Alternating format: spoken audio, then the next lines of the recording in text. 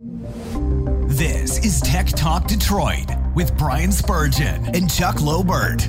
Tech Talk Detroit brings you the latest in tech news and Detroit happenings every week.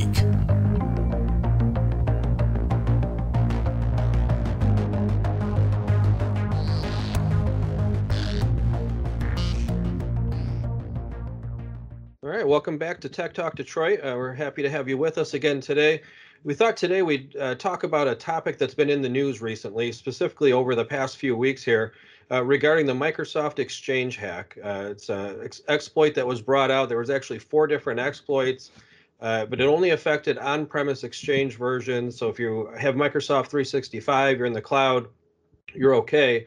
But if you have on-premise Exchange version 2013, 2016, 2019, or of course anything prior to that, there is vulnerabilities out there, and if you haven't applied the latest patches, you could be susceptible. And even if you've applied the patches, you got to run some tools to make sure that you weren't already compromised prior to applying those patches. So it's been in the news a lot. We thought it'd be a good thing to talk about, and so we just wanted to take a little bit of time and kind of go through that and talk through, really why you might want to think about not being on-premise Exchange anymore, and why you might want to be looking at Microsoft 365, the advantages, the changes, all of that kind of stuff. And of course, as always, we've got our co-host Brian with me as well. So Brian, how you doing?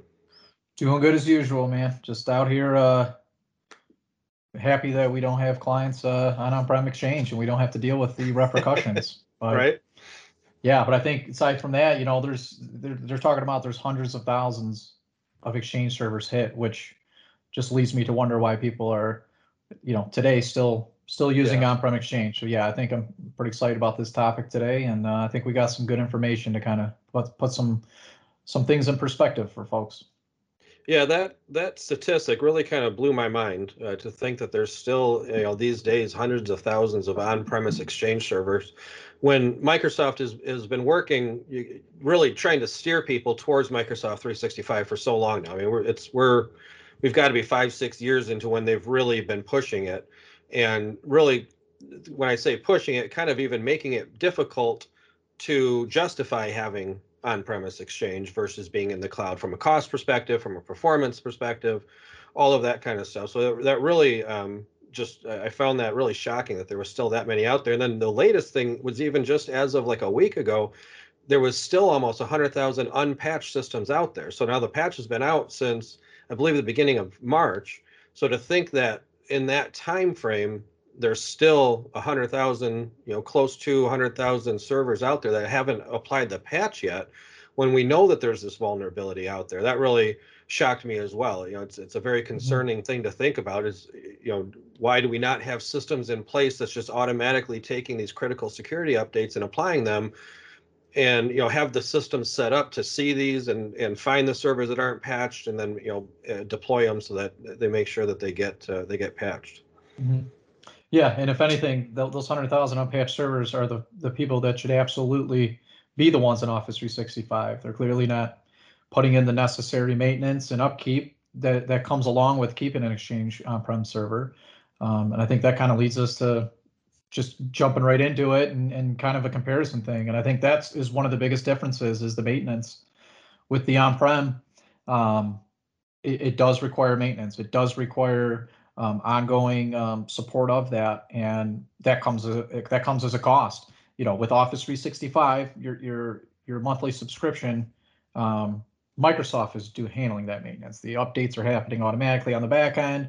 They're updating your software, all of those things for you. It takes a huge layer of that off your plate. And I think when you're looking at the on-prem Exchange servers, it involves a good patch policy. You got to be on top of this stuff. You've got to know when to push it out, and then also there is concerns with patching with Exchange, right? There's almost every patch requires reboots, which means there's got to be coordinated downtime. So it's one of those things where it's going to have to be done after hours, right? So it doesn't impact business. So it does create interruptions to maintain that maintenance. But I think that's an area that's really neglected with Exchange servers. And you kind of hit some good info too. It's Office 365 has really been mainstream for and pushed for 6 years now. Most Exchange servers should have gone up for some type of renewal in that period of time, and the fact that there hasn't been changes to go to that is still also kind of intriguing. So I think just to get into some comparisons here, the move to Microsoft 365, I think ultimately does provide more security. I think there's a lot of elements that you have when you have your email in the cloud.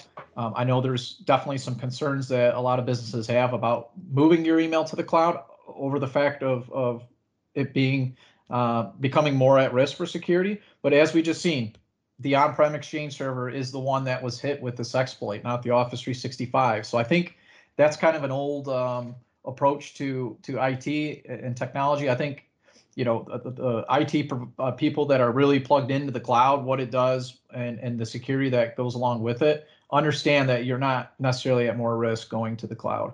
I think one of the areas though that attributes to that security though that does impact the Office 365 service though is a little bit of speed.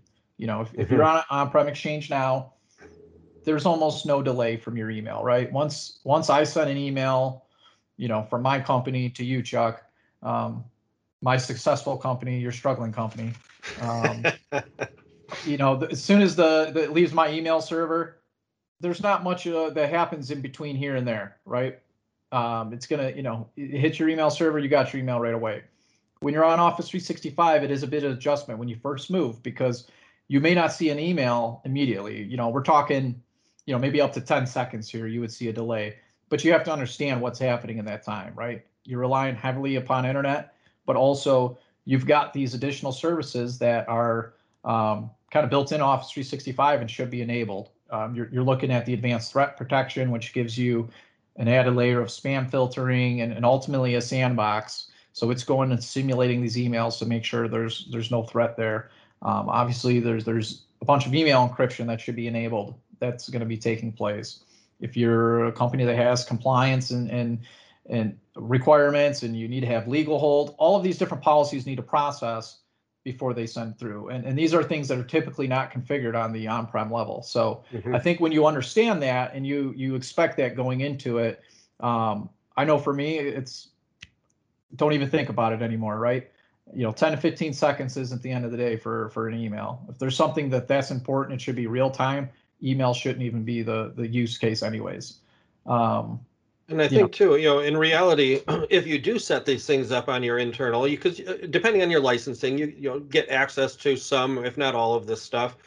But then again, you're going to pay more for the right licensing for it and everything. But if you do, you're still going to have those same delays. And really the only difference you're going to see at that point is if your server is residing in your office and you get the email and you're sitting in your office at that time, then yes, you're going to see it a few seconds before you would if it were in the cloud. But now you move to you being out of the office for any reason, working from home, working off your phone, whatever it is, you're still going to have that same delay. So when we talk about a delay, if you think about how it works right now, if you're on a on-premise Exchange server, when you're out of the office, that's effectively the experience you're going to have when you're on Microsoft 365, regardless of where you are. So most people, when you kind of start to talk about it from that respect, they kind of start to think, well, wait a minute, okay, if I'm out of the office right now, I don't even notice it. I don't think about it. It's not like I'm sitting there for an hour waiting for an email to come in. It's just, it might be a couple seconds later type of thing. That's the experience that you would have on Microsoft 365. So it's not like some huge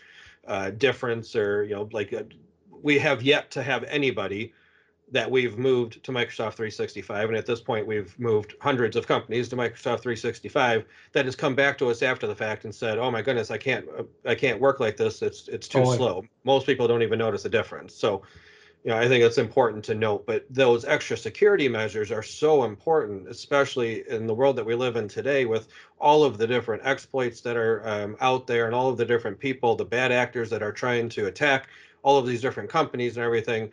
Having all of these extra security options just built in, it's really just a matter of turning them on generally, depending on your Microsoft 365 licensing.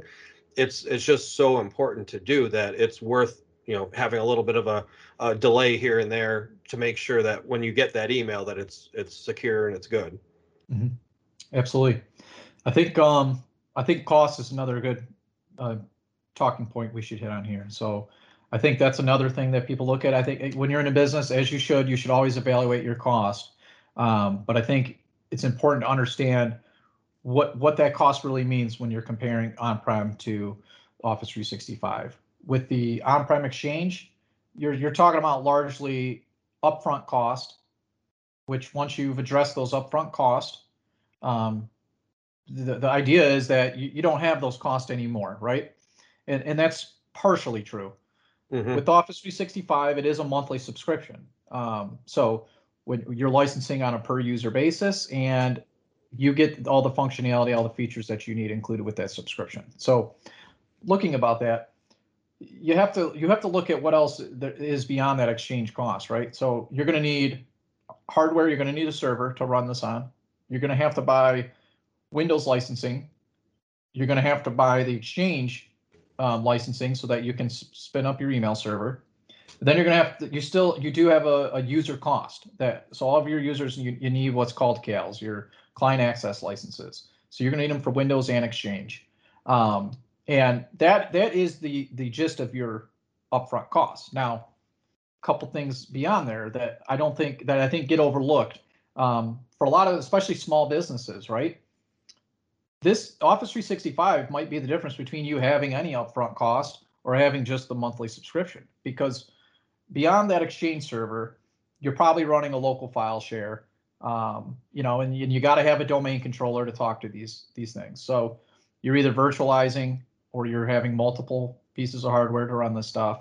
But the reality is, if you go Office 365, if you're just talking about file server and email, with your Office 365 licensing is included SharePoint storage. So for us, we've moved a ton of businesses to Office 365, brought the file share workloads with it, and ultimately eliminated the need to even have that hardware on site anymore. So that also translates to the fact that now, obviously, you don't have the maintenance, which is huge, right? Your labor cost for somebody to maintain that is going down significantly, right? But in addition, you have to factor in how much electricity is going to be required to keep these servers running 24/7 all year round. You're going to have to factor in, to support the hardware they sit on, you're going to have a good battery backup to maintain on there. That has a certain life cycle to it. You're going to have your air conditioning cost to keep the room cooled so that these servers don't overheat and run into performance problems. And depending on if you grow, you don't really have a lot of scalability. You may need to invest more into that hardware to increase your memory, to increase your storage space. So I think when you look at costs, you have to look at that. And then you have to look at your backups, right? You have to be able to back up this server, and you got to have a backup that matches your priority. If that Exchange server goes down, how long can you be without email? And I know for a lot of businesses, it's not that long. There's a pretty minimal tolerance in terms of downtime. So you're going to need a really robust backup solution that has the ability to virtualize that server if it goes down and get your email back up quickly. So I think when you look at that, it's not as cost effective as a solution as what I think a lot of businesses tend to believe it is. I think for what you're getting out of that per user predictable cost out of Office 365, there is so many more benefits beyond email that, if taken advantage of, cost isn't even comparable, in my opinion. Yeah, and I think we've looked at this obviously for many companies throughout the years as we've migrated them to Microsoft 365, and I think on average what we tend to see is, when you look at the cost of the hardware, you look at the cost of the maintenance, you look at the cost of the licensing for Exchange, for Windows, for the CALs, all of that kind of stuff. The Office software, like you mentioned, the Office suite itself, it tends to be $400 to $500 per computer that you want it on, per user that's using it anyways. But what we've always seen is, if you take that and you look at that as, say, even a 5-year investment, some of those pieces are probably more of a 3-year investment, some of them might be a 5-year, but even if you stretched it all to a 5-year investment, how it generally will break down is you're going to be between $30 and $40 per user is kind of how it breaks out. per month if you were to break it into a monthly per user cost. Now, if you look at Microsoft 365, depending on the licensing and everything, you're probably going to be $20 to $30 a user. So you can see right there that you're already saving money. Now, that's if you get the whole suite of Microsoft 365, which we always recommend because it opens up a lot of other tools. But if you were to just break it down to an email only and just do it straight apples to apples, you're now going to be between $10 and $20 a user. So they have made it to the point where it's definitely the most cost-effective way to do it. It really just comes down to, you got to look at it as a 5-year investment and compare the two. It used to be, when it first came out, that it was kind of, maybe it crossed over around 3-4 years, but anymore, it's more cost effective to do Microsoft 365. And then when you see that you can now add on all of these other pieces of Microsoft 365, SharePoint, Teams, all of these other, I mentioned 2 right off the bat, but there's probably 30 different systems and tools that are built into Microsoft 365 with Planner and all of these other tools that you now get, you're now able to take advantage of. And now you can start talking about, let's say you have a server and it's just used for file storage and Exchange and, Active Directory. Well, now you can take your Active Directory, put that into Azure Active Directory. Maybe your files could go into SharePoint. And like you mentioned, now maybe you don't even need a server anymore because your email's out in Microsoft 365. So now you get rid of that hardware altogether. You don't have to worry about the maintenance. You don't have to worry about replacing it in 5 years. It's just when you really start looking at everything that you get for what you're paying for, there's really no way that it doesn't end up being justified from a cost perspective. And then from there, you just get more security, you get more productivity, you get always available. Now the value of it just keeps on adding up. Totally. Yeah, and I think in OneDrive is a huge thing, right? Every user gets a dedicated amount, a terabyte of OneDrive storage, which we find tons of use cases for that, right? Kind of gives you a workstation backup at the end of the day, and I think that's a huge benefit there. You get the collaboration element that you don't get by the on-prem Exchange, on-prem file server, running Office desktop software. Not to mention, if you want to stay up to date, if you're a company that likes to stay, current, there's a new Office application every 3 years. There's a new Exchange server in that same timeline, like you said. So it's like, you're going to be throwing money at this every 3 years, anyways. And when you break it down, the cost is really, it's not comparable. I think you've got so much more value going with that Office 365 route. And I think, yeah. I was gonna say, I like the point you bring out about OneDrive. I know myself, I tend to like to reload my computer probably once a year just to, keep it running really well. And I used to dread doing that, but now because I use OneDrive and I have all of, my desktop and my documents and, all of my important folders that are automatically synced to my OneDrive, it's a really easy process. I hit reload, I reload OneDrive onto my computer, and all my files are just downloaded and right there again. So, you mentioned it as a workstation backup, and that's really how I use it myself. I use SharePoint for any of our team stuff, any of our company shares, anything like that. But then for all of my personal stuff, I put it in OneDrive, and it's fantastic. If something were to happen to my computer, I remember 2 years ago, I think it was, I walked out of a meeting and I walked back in, and somebody was shaking my computer upside down because they had accidentally spilled an entire glass of water on my computer. There was a time where I would have been like, oh my gosh, now what happens to all my files? Now I got to hook up the hard drive, but it wasn't a big deal. I went and got a new computer, loaded OneDrive, and there's all my files again. So it really does work well for that. Yeah, I think, and there's a whole element. We can get into the weeds with this. Obviously, I could talk about this stuff for hours, that, but you open up the door for a ton of automation too that doesn't exist. I got a couple things I've turned on recently that have been awesome for me. Anytime I get an attachment that gets emailed to me, I have it actually saving to a folder in my OneDrive. So now I don't have to go scrubbing through my email when I'm like, oh, I know I've seen that PDF somewhere, and I don't have to try to sit there and remember what folder I filed it under or who sent me it.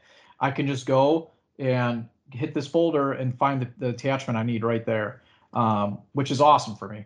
The other one thing is, I've kind of got a new flow going in sense of I like to flag emails that I need to do something about, right?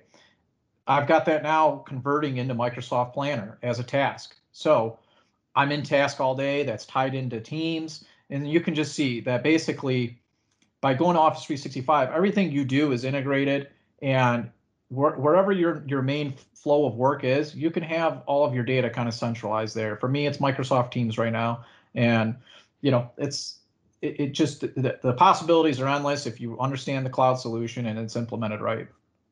Yeah, and you used the term a couple of times there, I think, without even realizing it, flow.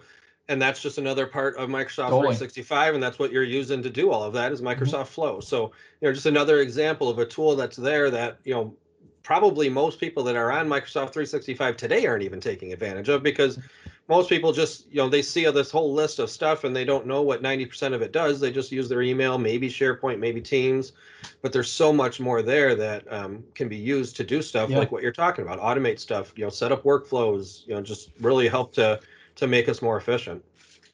Yeah, I totally agree. But yeah, I think ultimately for me, it's a no-brainer. I think in a situation where on-prem Exchange, the only time I think really that it's got an advantage is if you have some kind of archaic line of business application that needs a direct integration into Exchange Server that for whatever reason isn't supported by Office 365.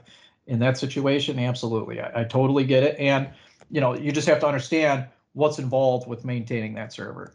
But I think for most businesses, it's the comparison's not the same. And I think the difference though is Office 365 is an extremely robust application. It's something that you really should have somebody that has expertise in it implement it to eliminate the security concerns, make sure you're taking full advantage of it. And I think, when implemented right, is extremely secure solution. And in some elements, I know for me, I get a ton of visibility. Our controller today was setting up a couple mailbox rules, right? And I know you reached out to me, you've seen the alert. We've got the alerting enabled where if somebody was to create a forwarding rule, meaning, any emails coming in go out to this address, I got a notification of it. So I was able to reach out to her to confirm it was her, right? Because typically that would be a sign of potentially her account was taken over, right? That's a phishing tactic. That's a hacking attempt. So it was just peace of mind. I seen it. It was her. Great. We move on. And I think, when configured right, it's a very secure solution and you have a lot more visibility than you would ever get. So that was just one example today that, I wanted to float out there as well. Yeah. And I think, one note on, you mentioned the one point where, if you're on an archaic system and it's got, the point I would say there though is it's time to talk about that archaic system. You got to upgrade that so that you can move, not necessarily just so you can move to Microsoft 365, but if that's limiting you there, it's probably limiting the version of Windows Server that you're on.